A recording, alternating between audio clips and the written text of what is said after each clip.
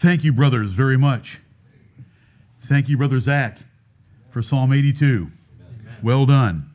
Thank you, Lord, for giving us something like that and teaching us the proper place of our civil rulers and even calling them gods.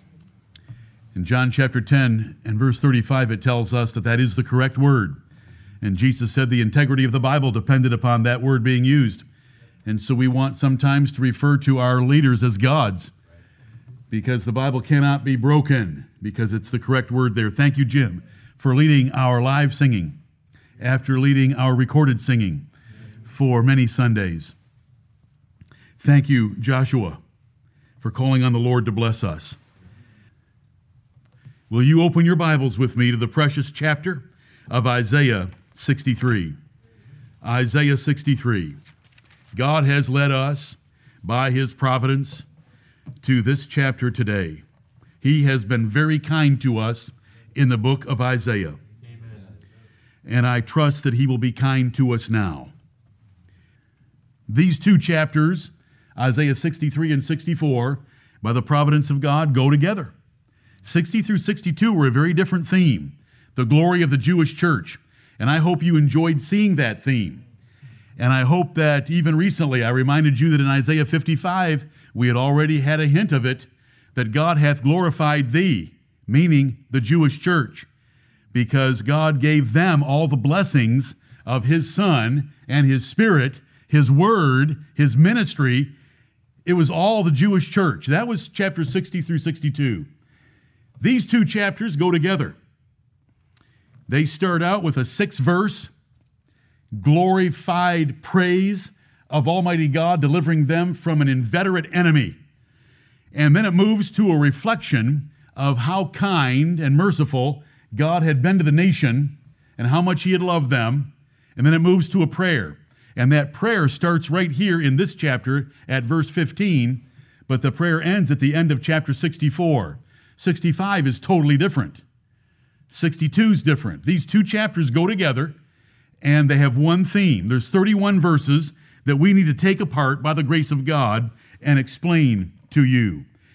The Bible tells us that proper preaching, and you've heard it many times, but never forget it.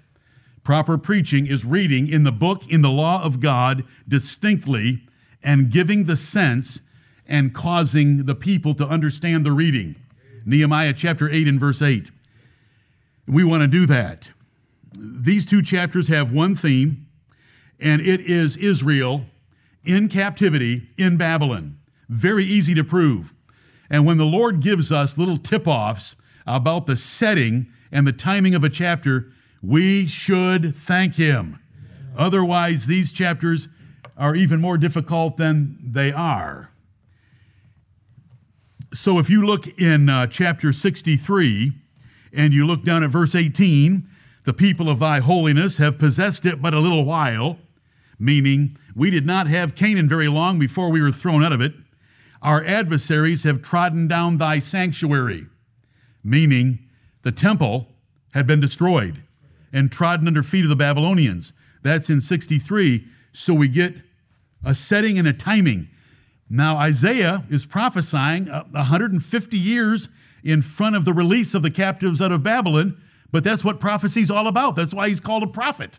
He's foretelling future things. At the end of chapter 64, you can see it again, verse 10. Thy holy cities are a wilderness. Zion is a wilderness. Jerusalem, a desolation. Our holy and our beautiful house, where our fathers praise thee, is burned up with fire. Oh, thank you, Lord. I wish I could share with you. You should be able to tell by my voice and maybe my face that when the Lord tells us the setting and timing of a passage like this, we should praise his great and glorious name. Amen. Because when he doesn't, it can be very difficult to figure out at times, and sometimes we may never figure it out, and so we gather the general lessons from it. When you look at these 19 verses in chapter 63, and I will try to manage my time and go through these today so that we end up at an even pace, the Lord willing. I know it seldom happens, but the Lord willing, we shall try to do that.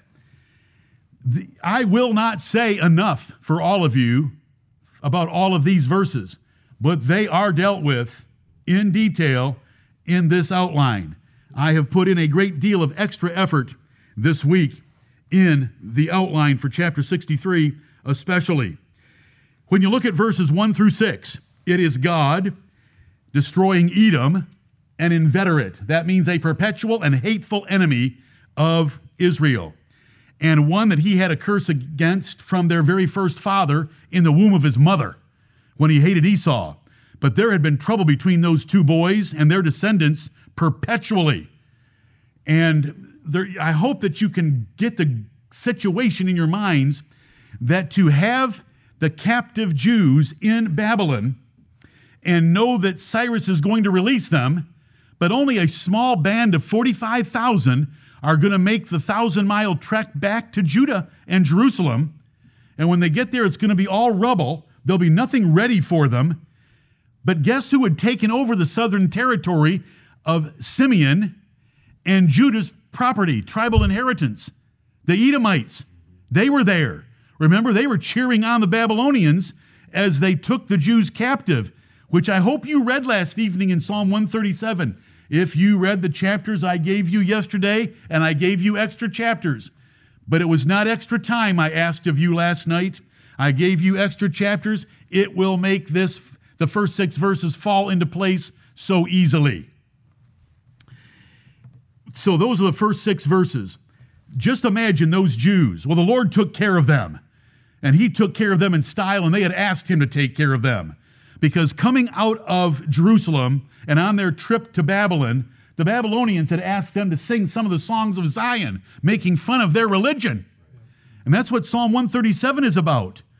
And yet in Psalm 137, there's sentiments similar to Psalm 122.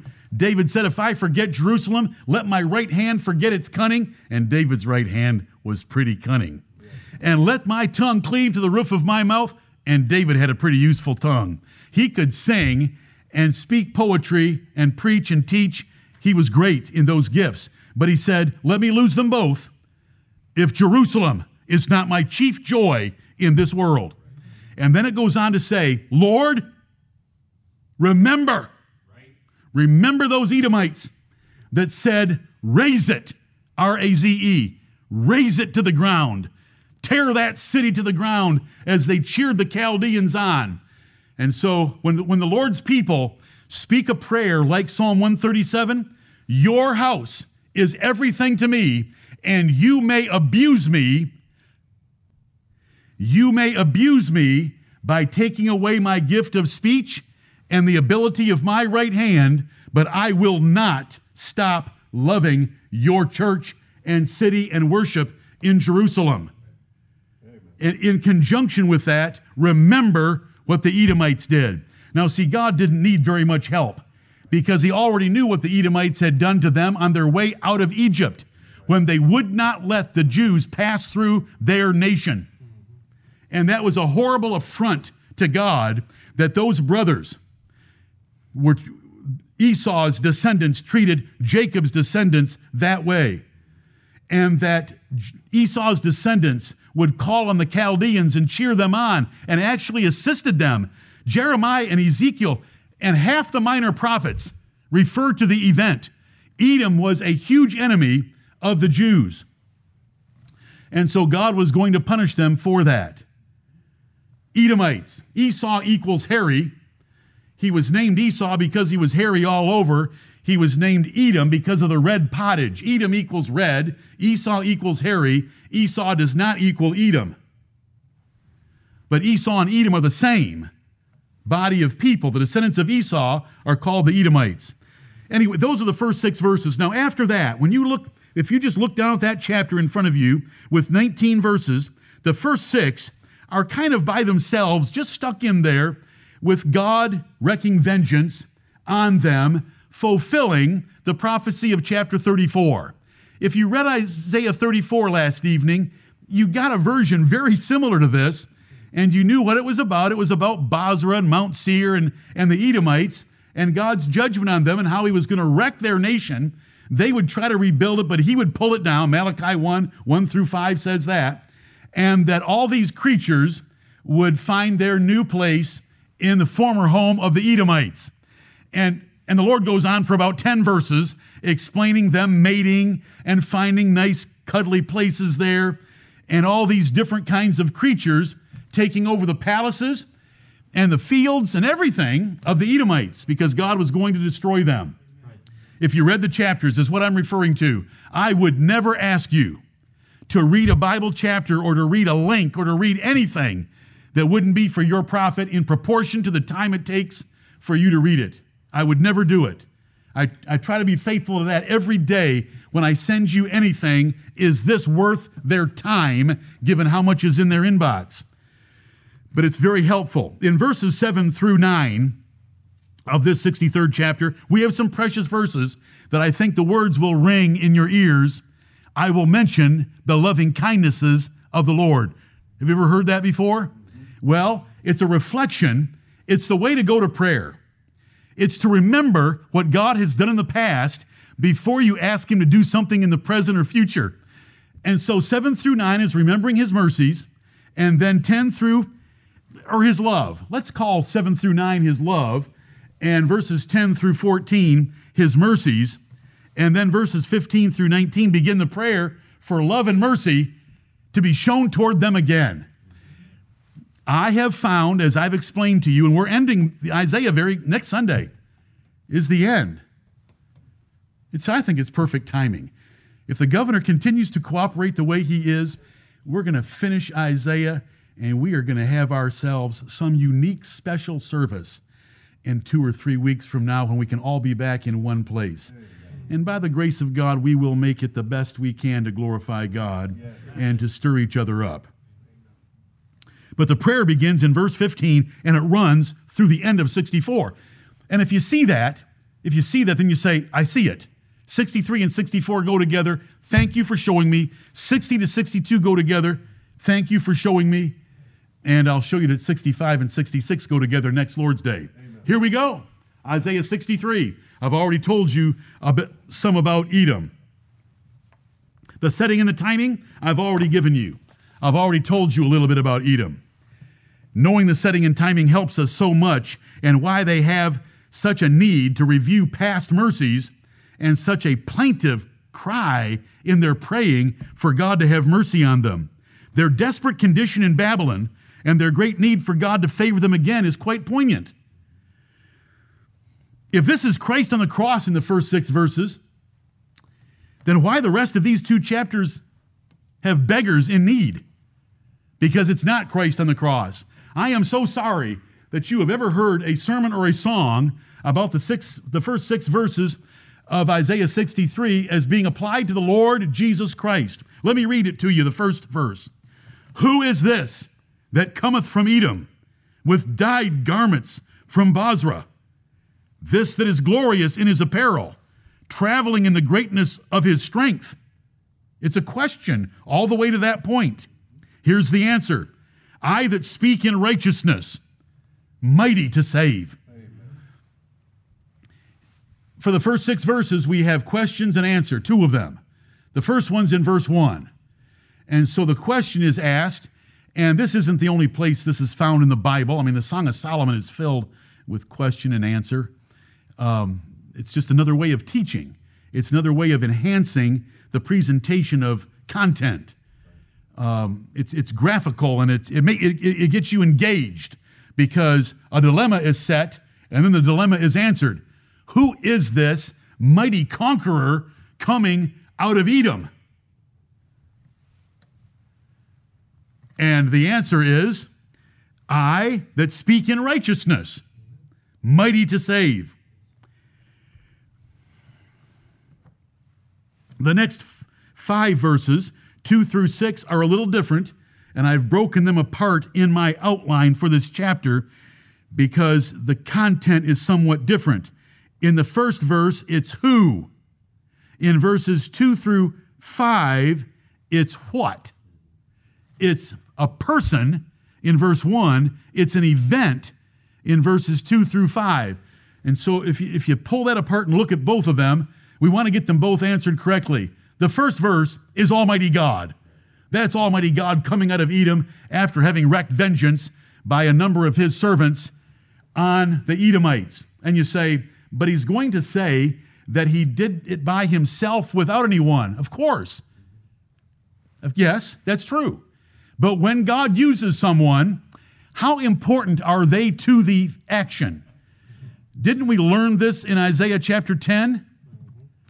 You're just a saw in my hand. I'm shaking you. You are not moving my arm.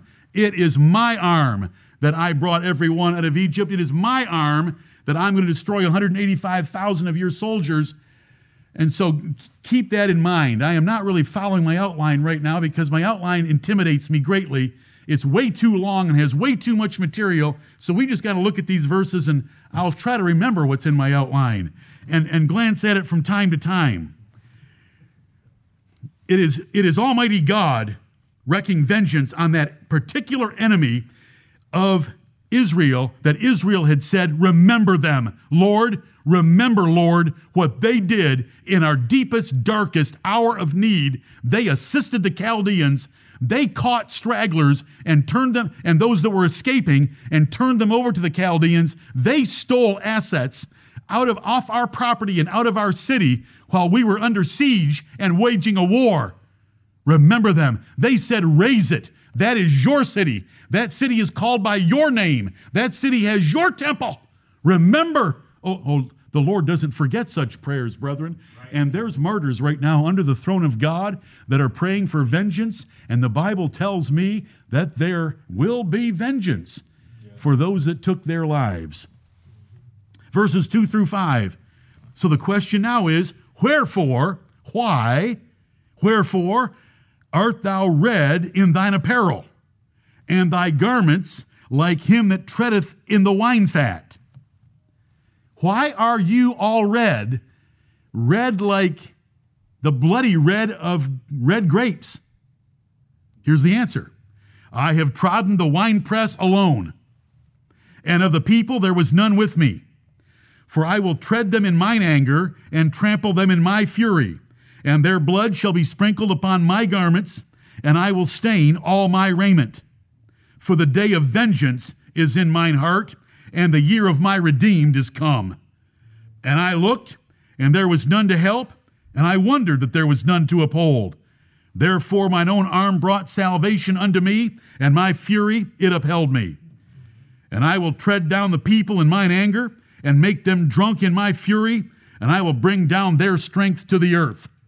Amen, amen and amen.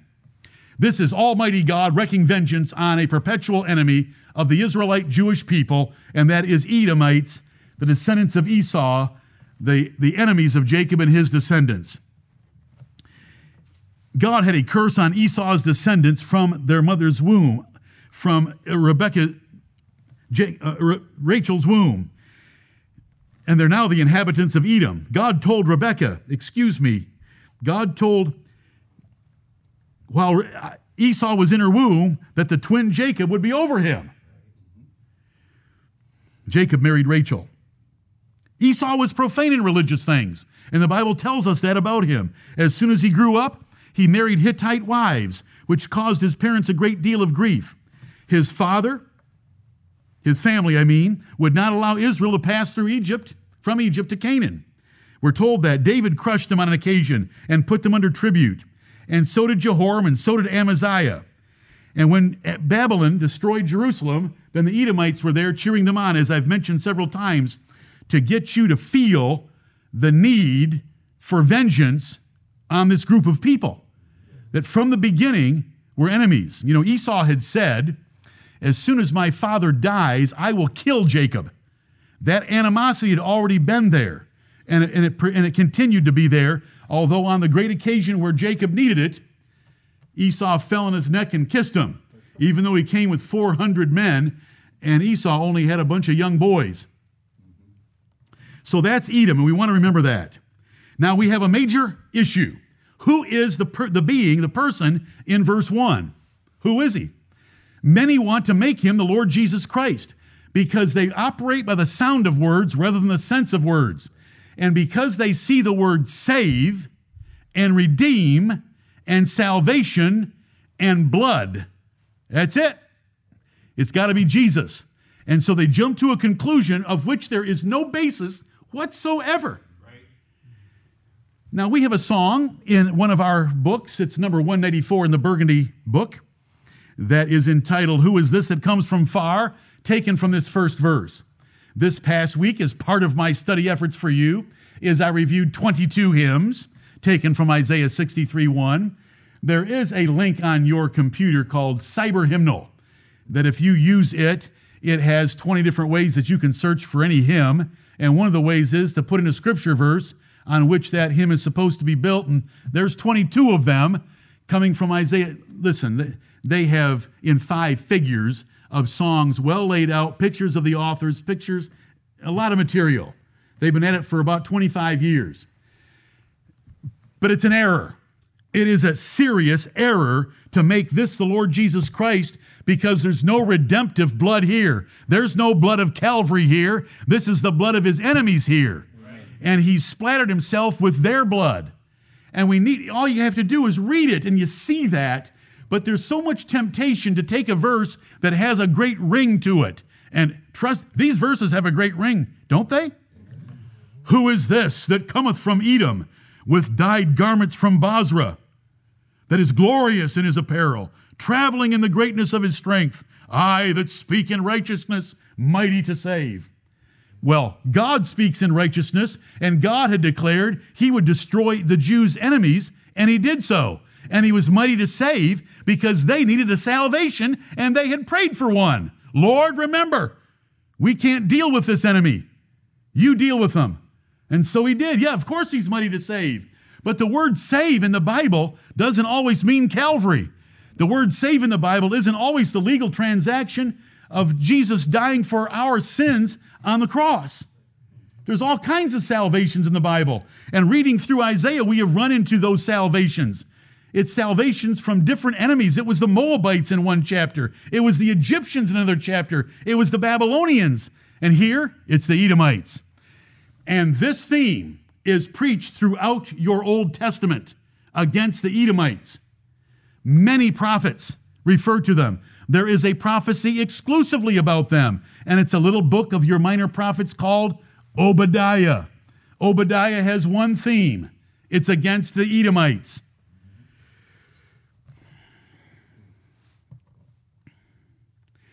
Instead of fully enjoying the wonderful description of God that we have here, we have to undo pathetic Arminian ideas of the verse. It is so discouraging studying because those 6 verses are glorious. That is your God. In that God you may put your trust. He will save you from your enemies of all kinds, although this particular case is a particular enemy with a particular city at a particular time, that they needed that enemy to be put in its place for them to be able to come back from Babylon and take Judah and the city of Jerusalem. Then there's the identity of the event. What event is it? Since there is blood connected to the mighty conqueror, they only see Calvary and legal redemption. They overlook to varying degrees that the blood is the blood of his enemies, not his blood. And that's a huge difference. And he's going to make people drunk with his fury rather than drinking the fury. Jesus Christ drank the cup. This is not Jesus Christ drinking the cup. This is Almighty God making the Edomites drink the cup. It's so different. Yes. It's different in every clause. It's only the imagination of men who operate by sound instead of sense. In blissful ignorance, they invent a war that saved their souls, though the foe vanquished is people.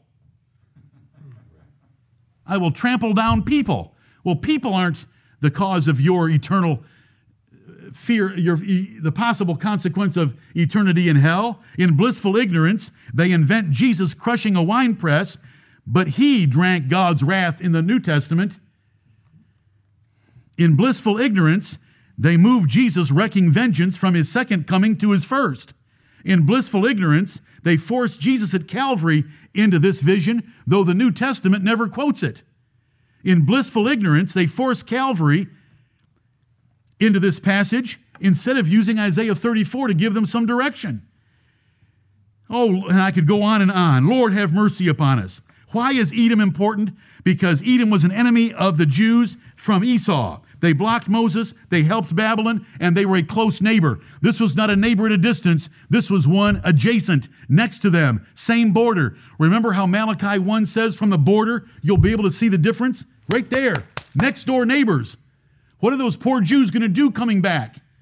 After a long journey with no home prepared for them, just rubble. Now the Lord took care of that. And the Lord took care of it in style. And the Lord took care of it in a grand way. And we can look at these verses and we can say, that is my God. Amen. I can trust in him against any enemy. And so we should. Why are you red in your apparel? Verse 2, you look like you've been trampling red grapes all day. Verse 3, I've been in the winepress of anger and fury, and their blood is going to be sprinkled. Now it jumps back and forth from past tense to future tense, just the way the prophet Isaiah has done all the way through. But it's an event that hasn't happened yet. In Isaiah 34, it was still future, but it was happening at this time. It was happening while they were in captivity. Nebuchadnezzar made other expeditions into this region that Jeremiah and Ezekiel talk about. Do you remember the cup of red wine that Jeremiah had to take to all the neighboring nations and said, drink this? Drink this, because this is a symbol that if you don't submit to Nebuchadnezzar, he's going to destroy your nation. That's Jeremiah 25, Jeremiah 27, and several chapters in Ezekiel. And Edom is one of the ones mentioned.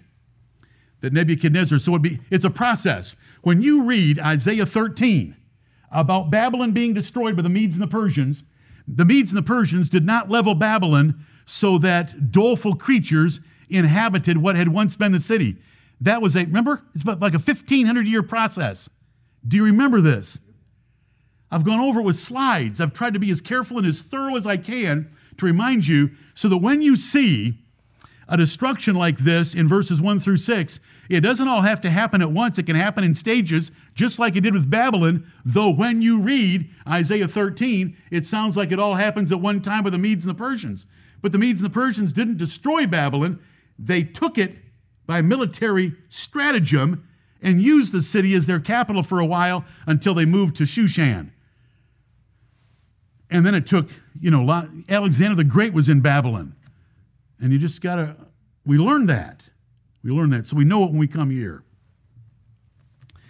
What relief would it be if Cyrus released Israel from Babylon and Edom waited for their return? And so the Lord was taking care of them already. And so in this context right here of being in Babylon, of being fearful, and of calling upon God for past mercies, like he had destroyed Egypt, he destroyed Edom, and they could come back, and they could rebuild that city. They had some opposition, but they didn't have an opposition like an Edomite army. They just had a few rabble-rousers that came out and made fun of them, mocked them, sent ambassadors back to Persia to try to discourage them and try to get the work stopped by legal mandate, but it didn't work. But the Edomites were taken care of and humbled and put in their place, though there are a lot of historical battles that were fought with them after this. Judas Maccabees killed 20,000 of them in a particular battle, and so there are commentators that will come to Isaiah 63. Oh, it's Judas Maccabees. But Judas Maccabees falls apart if you try to apply some of these rules to him. There is one being that speaks in righteousness and makes promises and fulfills every one of them exactly as he stated, and that is Almighty God. Amen. I that speak in righteousness, I am mighty to save. And so verse 3, and look at verse 4, for the day of vengeance is in mine heart. What vengeance? Remember, Lord. Psalm 137:7. Remember, Lord, what they did. The day of vengeance is in mine heart. It is, and the year of my redeemed is come. Who's the redeemed? The nation of Israel. I'm going to redeem them. I'm going to save them. I'm going to deliver them from the hands of the Edomites.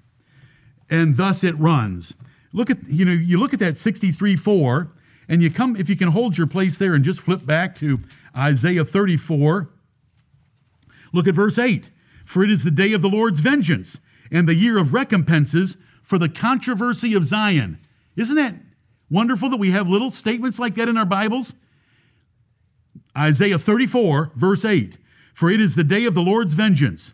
Isaiah 34 is about Edom, also known as Idumea, the Greek and Roman word for Edom, meaning red. Verse 8, for it is the day of the Lord's vengeance and the year of recompenses for the controversy of Zion. So there's a controversy, and that controversy is the fratricide, that is a brother wishing and being participatory in killing a brother. That's what it's... The minor prophets take Edom apart for looking on his brother's deepest, darkest, most terrible day and assisting the enemies in it. And the Lord considered it a controversy of Zion. So when you see this, the day of vengeance, it's not the day of salvation, the cross of Calvary. It's God wreaking the vengeance on the Edomites that Israel had prayed for. And the year of his redeemed had come. It was time to save Israel by putting Edom down into their proper place.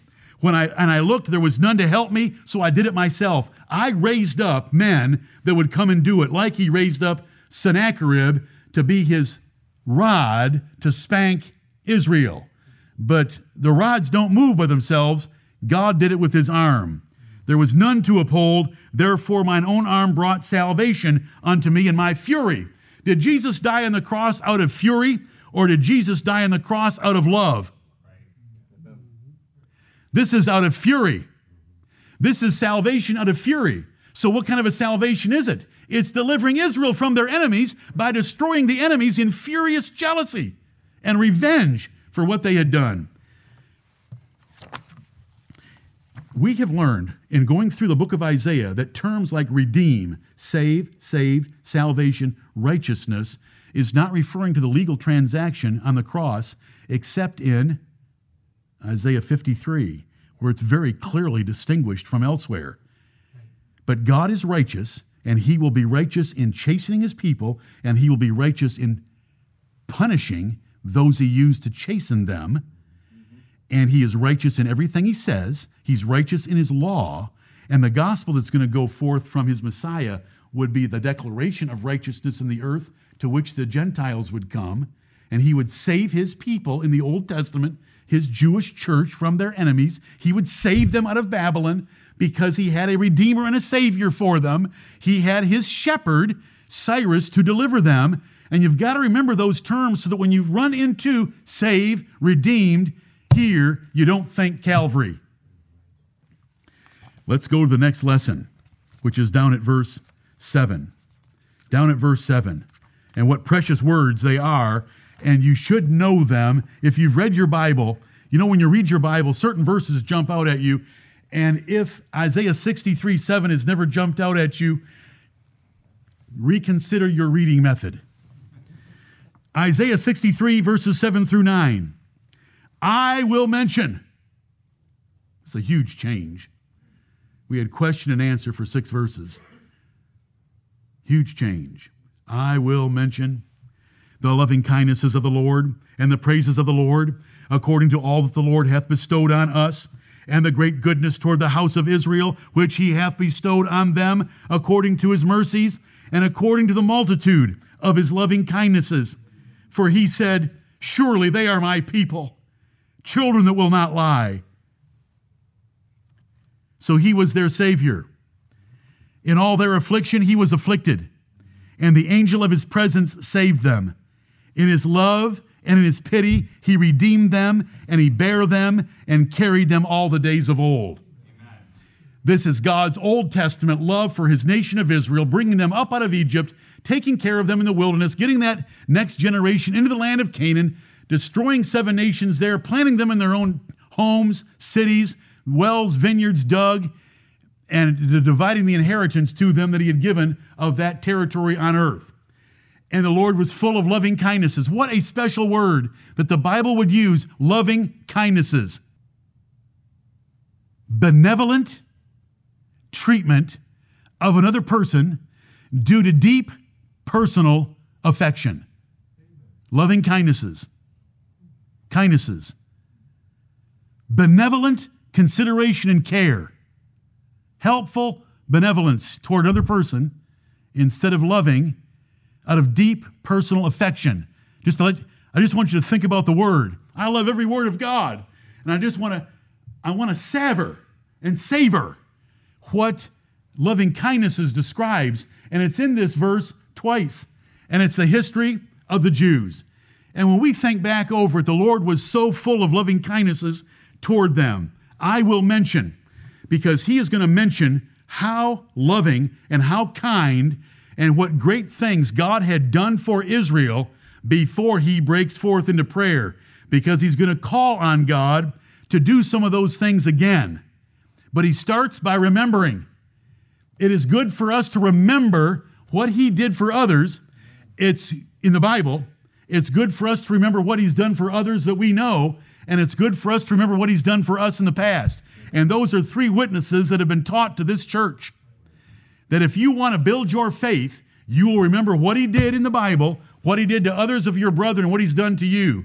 And by combining those three together, you should be able to pray and not let him rest, because you know he wants to do great things for you. All that the Lord had bestowed on them, the goodness in delivering them out of the land of Egypt.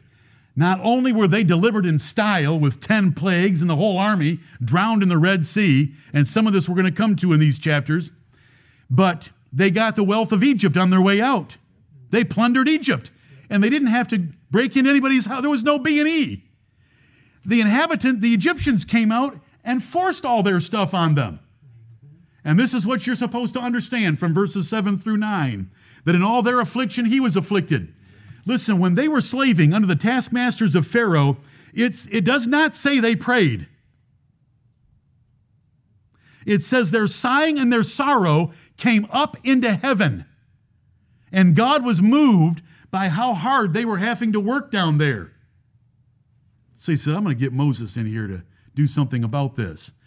It's the last three verses of chapter 2, and it's chapter 3, verses 7 through 9, about how their sighing came up into heaven because they were being pressed.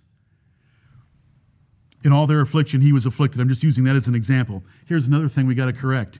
And the angel of his presence saved them. And I'm just going to can I do this in 1 minute? Everybody wants to make that Jesus. Here we go again in the same chapter. The angel of his presence is my Jesus isn't an angel. My Jesus is the King of angels. All angels, principalities, and powers are subject to my Jesus. They make this Jesus. Because, see, they've got an eternal Son, and that eternal Son can pop up anywhere they want him. He pops up at Abraham's tent. He pops up wrestling with Jacob. He pops up discussing the future of Sodom and Gomorrah. He pops up as the captain of the Lord's host. He pops up everywhere. What is he? He's the angel of the Lord. That's a period. Period. He's the angel of the Lord, the angel of his presence. He's the angel of the Lord. So that when he appears, and he appears over and over and over and over again, it says a man was there, God was there, and an angel was there. Now, you all know that about Jacob, right? The Bible tells us very clearly that he wrestled with a man, he wrestled with God, and he wrestled with an angel. Which one is true? Yes, all three are true. What about the burning bush? Was the burning bush a bush? Just a bush talking to Moses? Let me turn aside and look at this thing. Or was there an angel there? Or was there God there? There was an angel. And the angel said, take off thy shoes because you're standing on holy ground, because my name is, because he was speaking on behalf of God, because he was the angel of his presence. It was as if God were there. The captain of the host, same thing. Who art thou? Take your shoes off. What are you asking about me for? Take your shoes off. You're standing on holy ground. So there's God by an angel in the form of a man. Over and over. Why is this difficult for people? An angel appeared to Mary and said, thou shalt conceive in thy womb and shalt call his name Jesus. Before that conception, before that birth, there wasn't a Jesus. There was the Word of God. There was God. But there were always the angels after he created them. And so let me get off this thing. I said 1 minute, and there goes several minutes. The fact that we have to undo so many false interpretations in the Bible because of eternal sonship, wanting to have Christophanies, Christ and Christology of the Old Testament, when Christ isn't in the Old Testament except by prophecy and by covenant design. This is the angel of the Lord. Those angels popped up everywhere to deliver the Jews. on their way in the wilderness. And sometimes they could say, take off your shoes, because they were representing God. And sometimes they would speak on the behalf of God because they were the angel of his presence. Right. Amen. In his pity, he redeemed them, and he bare them and carried them all the days of old. Do you remember in a previous chapter that God made fun of the idols of the heathen because they had to be carried? They have to carry their gods, but I carry you. And so we have it again right here. Now, in the middle of it, and these verses are important, he said, they are my people. Who's he talking to? He's talking to himself. He said, Isaiah 63:8, he said, surely they are my people, children that will not lie. So he was their Savior. You say, what in the world did he mean by that? He was putting the best covenant construction on his relationship with Israel that he could. These are my people because I have chosen them, and I am committed to them, and I am going to give them every chance that I possibly can. They are my precious children. Is not Ephraim my precious son? From Jeremiah 31:18 through 20. This verse is going to help you in just a minute. Do you understand this verse right here? It's God's covenant commitment to a people. You say, but he knew they were going to lie. Yes, he did. But he put the best construction on them, and he committed himself to them as if they wouldn't, even though he knew they would.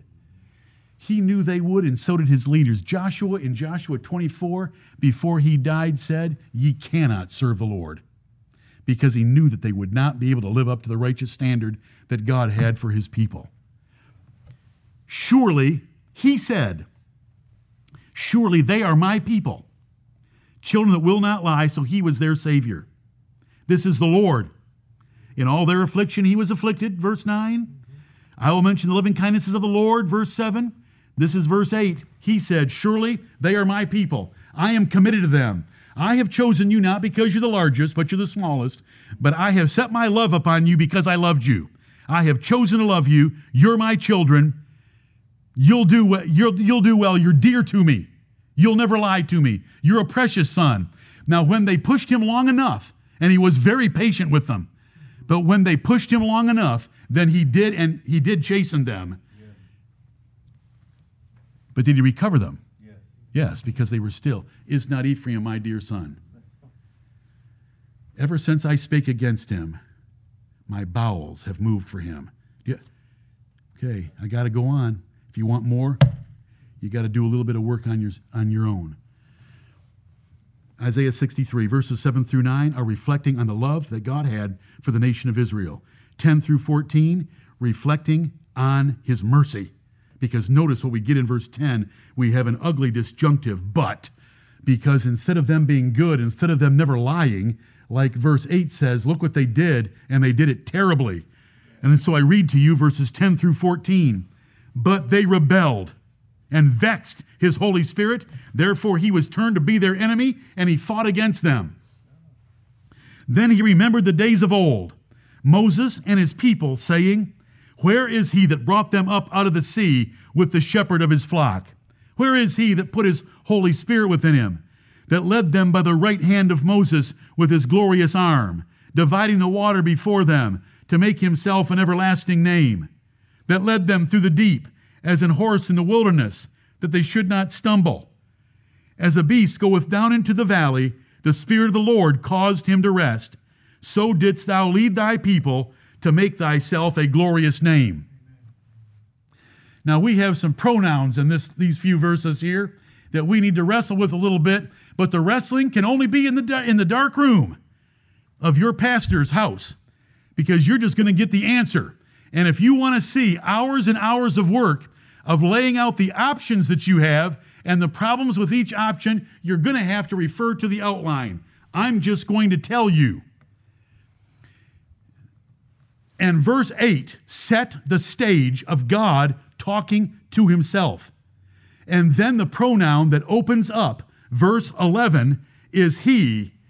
And who is the he based on what we have in verse 10. But they rebelled and vexed his. There's a male, singular in 10, his Holy Spirit. Therefore he was turned to be their enemy, and he fought against them. Then he remembered what he had done for them. He, God, remembered them, Israel and Moses, and what he had done. And he's speaking to himself. Moses isn't speaking about Moses, and Moses' people aren't speaking about Moses' people. This is God speaking to himself. This is not the only place in the Bible that he does this. And the Lord tipped us off with verse 8. I'm serious, verse 8 helps. It's the Lord. It's the Lord. And there's other places like it, but I do not have time. I have lived up to my promise to you that it would be one sermon per chapter, and that does not mean that there was a deficiency in study or in written materials that are available. When you see this outline, you will say, I can't read that. I promise you. Because I want the truth of this. Now let me tell you something. If this isn't God, and he is a collective noun for Israel, nothing changes really in the lesson except that you miss out on how God views sinful children. That he starts thinking about them before they repent. You already know that, don't you? Otherwise, we would never repent. He's already thinking about us, and he does things to poke us, convict us, lead us to repentance before we repent. Lord, I need a paper shuffler up here. If it be asked, does God reason like this in mercy before repentance? We answer, yes. First, if he didn't, he would consume and destroy all souls. Did we encounter that just a few chapters ago? That the souls would not be able to survive me? If I didn't think this is too hard, I'm going to back off and help them out of this rebellion of theirs. Second, does he get a greater name by pure mercy? And have we been taught that so far? He gets a greater name by pure mercy. Mercy where there isn't repentance yet, but it's the mercy that causes the repentance. Third, he operates by a covenant when he deals with Israel, and so there is another level of operation rather than just, I'm God and you're Israel. There is a third element, the covenant. I made a covenant to Abraham, Isaac, and Jacob, and to that I will be faithful, even if it means I have to show mercy to some people that are driving me crazy. You say, are there examples of that? Are there examples of, yes. And he remembered it for the cause of Abraham, Isaac, and Jacob. Let me give you a New Testament one. As concerning the gospel, they are enemies for your sakes. But as touching the election, they are beloved for the Father's sakes. There's his operation at a covenant level. And fourth, this is the only way he can convict the rebellious to repent, is that he moves first and does something for us by grace. Otherwise, it's not of grace, it's by our power. And it's by God's providence. What made David repent? Did David text Nathan and say, can we have lunch today because I have something important to tell you? Or did Nathan bust in on David and tell him a story that got David all riled up with vengeance? And then Nathan said, thou art the man. Who moved first? God through Nathan or David? David was a raging inferno of wrath until the finger came out and pointed at him, thou art the man. So verse 11 is God speaking, and he speaks down through verse 13, and verse 14 is a transition moving into the prayer. Just like verse 8 has a transition. Look at verse 8. He speaks, surely they are my people, children that will not lie. Then there is an insertion by Isaiah under inspiration, so he was their Savior. See, that's not his words. That's a description of it. And so we have these words coming down to verse 14. As a beast goeth down into the valley, the Spirit of the Lord caused him to rest. So didst thou lead thy people to make thyself a glorious name. And see, there's some of the explanation right there. To make thyself a glorious name at the end of verse 14. It's also at the end of verse 12. To make himself an everlasting name. But God is asking these questions of himself in verse 11. He remembered the days of old, Moses and his people, saying, where is he? He's speaking about himself. Where is that God that was kind to them? Because notice, in verse 10, he had turned to be their enemy. This God that was the potter and that was the father of Israel was their enemy in verse 10. So as we progress through this chapter, he's an enemy, but now he says this. He remembers. And while I was their enemy, and while I fought against them, but they were still his people by covenant. While I fought against them, I remembered the way I used to treat them. Was it a faithful, loving generation that he brought out of Egypt? Or did they murmur and complain every step of the way until he dropped their carcasses in the wilderness? Right. He remembered, where is he that brought them up out of the sea with the shepherd of his flock? The shepherd is Moses. Where is he that put his Holy Spirit within him? Him is Moses. God put the Holy Spirit in Moses, and when the job got too big for Moses, God took of the Spirit that was in Moses and put it on 70 elders. Further question, verse 12, that led them by the right hand of Moses with his glorious arm. It's God's glorious arm. It's God asking, where is that God that with his glorious arm took care of them instead of fighting them? Dividing the water before them to make himself an everlasting name. And it's one of the greatest events in the Bible, and that is the deliverance of Israel, the church of God, through the Red Sea. Them going through on dry ground and the Egyptian army drowning. Because here's the dry ground. Look at the tender care of this God that led them through the deep, meaning it was not some shallow end of the Red Sea, like Bible scholars want to say. They went through the deep as an horse in the wilderness that they should not stumble. They were led. A good rider in very uneven, rocky terrain will get off his horse and take the horse by the bridle and lead the horse very slowly where it can place one hoof at a time and not trip, stumble, fall, or break one of those precious legs of a horse. And so this is God's care. It was dry. They didn't have to wade through the Red Sea. They didn't have to worry about sinkholes in the Red Sea. They didn't slip and slide in mud and slime at the bottom. It was what kind of ground? Dry ground. And so we have 11 through 13, and then we have this transitional verse, as a beast goeth down into the valley, the Spirit of the Lord caused him to rest. That him is a collective noun. Has to be. But notice what it says about the Spirit of God. We have the Spirit of God in verse 10. We have the Spirit of God in verse 14 in the Old Testament. In verse 10, he's their enemy. In verse 14, he is their helper and led them to rest. And then the prayer takes up in verse 15. Look down from heaven. They're going to be aggressive. And they need to be aggressive, but they are going to be incredibly humble because they are going to confess their faults and their sins as if they were the worst nation ever and as if Isaiah were part of them, just like Daniel.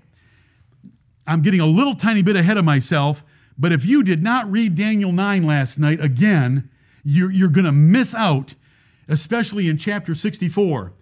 Daniel 9 included himself in every clause about the sinfulness of those people, and he said there was no goodness in them at all, and they rebelled against every commandment and every prophet and every bit of instruction and every statute and precept.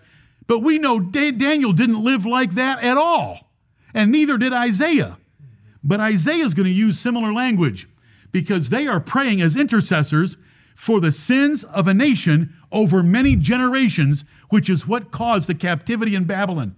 The captivity in Babylon was not just God getting angry someday because he got up and was in a bad mood. The captivity in Babylon was the result of hundreds of years of wickedness, accumulated reigns of wicked kings. Very important to remember when we come to 64. Okay, we've handled three difficulties so far in Isaiah 63. 1 through 6 is not Jesus, it's Almighty God. There's more than three. Because number 3 is the angel of his presence in verse 9. Number 8 is God talking to himself. And 4 is in verse 11, God talking to himself. And if you want to make the collective noun in verse 14, problem number 5, you're welcome to it, because that's a collective noun unless you make it Moses. Because the issue here is them coming out of Egypt and going through the Red Sea. And we like it when the Lord tells us what event is under consideration. You know, when they came up out of the Red Sea, do you know how much their lives had changed? Oh, yeah. What happened to their enemy? Was he just back home temporarily, like after each plague? Ask your God to take this plague off and I'll let you go. Was he back home? No. He was drowned in the Red Sea. What was jingling in their pockets? All the wealth of Egypt. Yep. And then Moses led them to some palm trees and some springs of water, and they drank. And they celebrated on the shore of the Red Sea. Their lives had totally changed. It's wonderful. Yep. It's the loving kindnesses of the Lord and how he carried them in his arms. You know, when the Bible says underneath of the everlasting arms, think about how tender God is in taking them through on dry ground. If it would have been 4 or 5 inches of slime at the bottom, would that have been easy to take families through? I mean, it was just perfect. All of it was perfect. Yep. And here comes the prayer. Look down from heaven and behold from the habitation of thy holiness and of thy glory. Where is thy zeal and thy strength, the sounding of thy bowels and of thy mercies toward me? Are they restrained? Doubtless thou art our father, though Abraham be ignorant of us, and Israel acknowledge us not. Thou, O Lord, art our Father, our Redeemer. Thy name is from everlasting. O Lord, why hast thou made us to err from thy ways, and hardened our heart from thy fear? Return for thy servant's sake, the tribes of thine inheritance. The people of thy holiness have possessed it but a little while. Our adversaries have trodden down thy sanctuary. We are thine. Thou never bearest rule over them. They were not called by thy name. So this is after reflection on God's love, 7 through 9. After reflection on God's mercy toward them as sinners, because verse 10 is very sinful. Verses 11 through 14 is very kind, that he was so nice to them, bringing them out of Egypt. After reflecting on love and after reflecting on mercy, the prayer is for love and mercy. You are our Father, and we can't worship you in the trouble that we're in right now. Where's your zeal? You've promised us zeal, and you know, this is a book that told us about the zeal of God toward his people. Where's your strength? Where's your might? This mighty one, mighty to save? Yeah. Save us. Amen. We're in Babylon. The whole place is a mess at home. He took care of Edom, but see, there's other things that have to be taken care of. They have to be released from the most impregnable city on earth and get all the way back there safely to rebuild that city and that temple. Verse 15 it should be easy. Where is the sounding of thy bowels? You know, the internal part of a person that makes noises at times, but it turns upside down, because when we have strong feelings toward someone, it can affect our innards. And so these are the bowels of compassion. They're described in the New Testament, they're described in the Old. You know, we think of our bowels in only one way, as 30 feet of hose getting food to the outdoors. But that's not bowels in the Bible. Bowels in the Bible are your compassion and feelings toward others. And so the prayer is aggressively, where's your zeal? You're the God of zeal. Where's your strength? Where's your bowels for us? And that's verse 15. Doubtless thou art our Father, though Abraham be ignorant of us. Can a nursing woman forget her sucking child? You say no. But God said, yet they may. But I will never forget thee. Same thing here. Except it's not a nursing mother, it's Abraham and Jacob.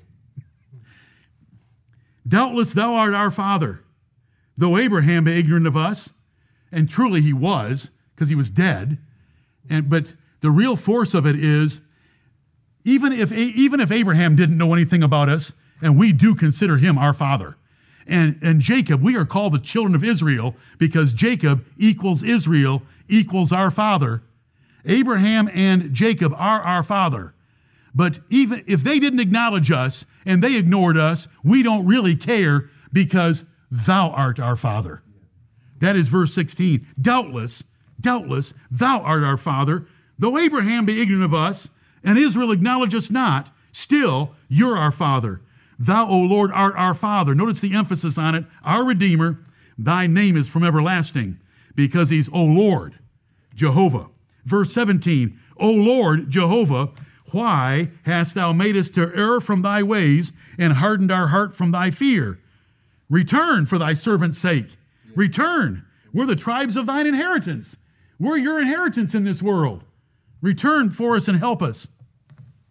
Does God make men err from his way by infusing evil into their hearts so that they turn from his way and sin? Never. Not a chance. James 1:13 through 16 says, never think that about God. God never implants evil in us or creates lust in us because we have plenty for him to work with all on our own. Does he ever arrange circumstances for us to sin? Yes, he does. If we sin, can he withdraw grace from us that makes us harder? Yes, he does. If we sin against him or he has an occasion, can he turn us over to the devil without violating our will? But letting the devil have us for a little period of time like he did David and like he did Peter, both men. God had an issue with Israel. We're told in 2 Samuel 24 and verse 1, in 1 Chronicles 21 and verse 1, the corresponding passage, it says that God turned David over to Satan, and Satan moved against Israel. And so the Lord's able to do things like that in this particular place. Because Israel did not accept and submit to the teaching of their prophets, but set up idols in their hearts and stumbling blocks of iniquity in their minds, God would give them what they were looking for. And so severe is this judgment that they burned their children in the fire to other gods because God let them think about it and just took their minds away from other, more rational ways of worshiping God. You say, where is that in the Bible? Ezekiel chapter 20, around verse 25, and it runs for several verses, that I will show you. And it's Ezekiel 14 in front of that, where it says to Ezekiel, when they come to you and they say that they want to inquire of the Lord, but they have a stumbling block of iniquity in their heads, and they have an idol in their hearts, I myself will answer them. I am going to deceive the prophet that speaks, and I am going to deceive them. I will give them a wrong message, because they have already chosen a lie of worshiping an idol instead of me. That is verse 17. It shouldn't be a problem. It's like when God hardened Pharaoh's heart. Did God infuse wickedness into Pharaoh? No. Pharaoh was automatically proud. All God did was irritate him by Moses a little bit and ask him for something that was going to cost his treasury. And so he fought back. He hardened his heart. God hardened his heart by restraining grace from him. And you know, if God did not show grace toward us, our hearts can harden so fast, and we can turn against the things of the Word of God. God did not infuse evil. They rebelled against God, and so he withdrew his grace in their lives. Things started to go from bad to worse. They got angry about things. He would remind them of pagan idols around them that needed child sacrifice in order to be heard. David sinned. There's so many examples in the Bible, and I can't preach a whole sermon on this one verse. I preached 10 sermons on it a number of years ago. It's called The Dominion of God. Do you want to read all about how God manages the hearts of men and is always without iniquity in the matter? It's called the Dominion of God series. And now it's like 18 years old. I think it was like 2000, I don't know, it was a long time ago. I was another man. But here we are right here. David sinned. It was time for kings to go to battle. David sinned. Right. David was in bed, and David got out of bed, and David was discontent, and David did not go down the hall and open the door and use the doorknob on one of the bedrooms for his harem that he had. And God is going to remind him shortly that he had given him a harem. All of his master's wives, all of Saul's wives and concubines he had, plus all of his own wives. Instead, he's discontent. He's upset. He's discouraged. He's angry about his life. He's up off his bed. He's wandering. You know why I'm saying it and describing it this way? Because I want every one of you convicted whenever you're like this. He did not go to battle when he should have gone to battle. Every day we get up and we have a job to do, and we don't do it. We ask God to put some stumbling block in our way. And so there's David. He goes on to his rooftop instead of being with one of his wives, instead of being in his bed, instead of praying, instead of being in the field with his men, and he sees Bathsheba taking a bath under the protection of night. And you know where that went. Is God responsible for David's adultery? No, David said, against thee and thee only have I sinned and done this iniquity in thy sight, that thou mightest be justified when you judge me. He knew exactly. And so you should know exactly about verse 17. Come back. Verse 18, the people of thy holiness, we Jews, we your nation, the nation of Israel, your holy people, have possessed it but a little while. We've only had our land 1,000 years. We've only had the temple 400 years. Those are the numbers. Our adversaries have trodden down thy sanctuary. We want that temple to stand forever. We want to worship you forever in that place. We are thine. Thou never bearest rule over them. They were not called by thy name. If you want to learn something practical and what we should get out of Isaiah 63, God is mighty to save. God is loving and merciful toward his people, so much so that he even talks to himself about them and overlooks them and sends his Holy Spirit that had been fighting with them to redeem them and give them rest, and how to pray and how to appeal to God. We are your people. They are not your people. We are your people. Will you show us a little different favor than you show toward them? We know that you make your sun to rise on the evil and the good, and your rain to come on the just and the unjust, but would you show us some exceptional favor? We are thy people. This is Isaiah 63. I'm sorry for the way that I went through it. There's a lot of material here. There's good things here. We've tried to correct some false interpretations that many of us have heard or read many times in our lives. It isn't Jesus Christ in 1 through 6. And you say to me, are there other passages in the Bible that are sort of like Isaiah 63, 1 through 6 about God? Try Psalm 18 on for size. I mean, there's God riding the clouds of heaven. You know, when I look at that, I think of Jesus' second coming because it says he's going to come in the clouds of heaven. Right. I'm jesting with you for a moment in hoping that it's profitable. I do not see the second coming in Psalm 18 at all. Right. Psalm 18 was very important to be read last night because it gave you that image of God Almighty in the graphic way that he likes to present himself, riding on the clouds of heaven, thunder and lightning and hailstones and fire flying all around the place as he comes to rescue his little boy David, because David called on him. Then the earth shook, baby. The earth. I want you to love that kind of language. May the Lord bless the preaching of his word.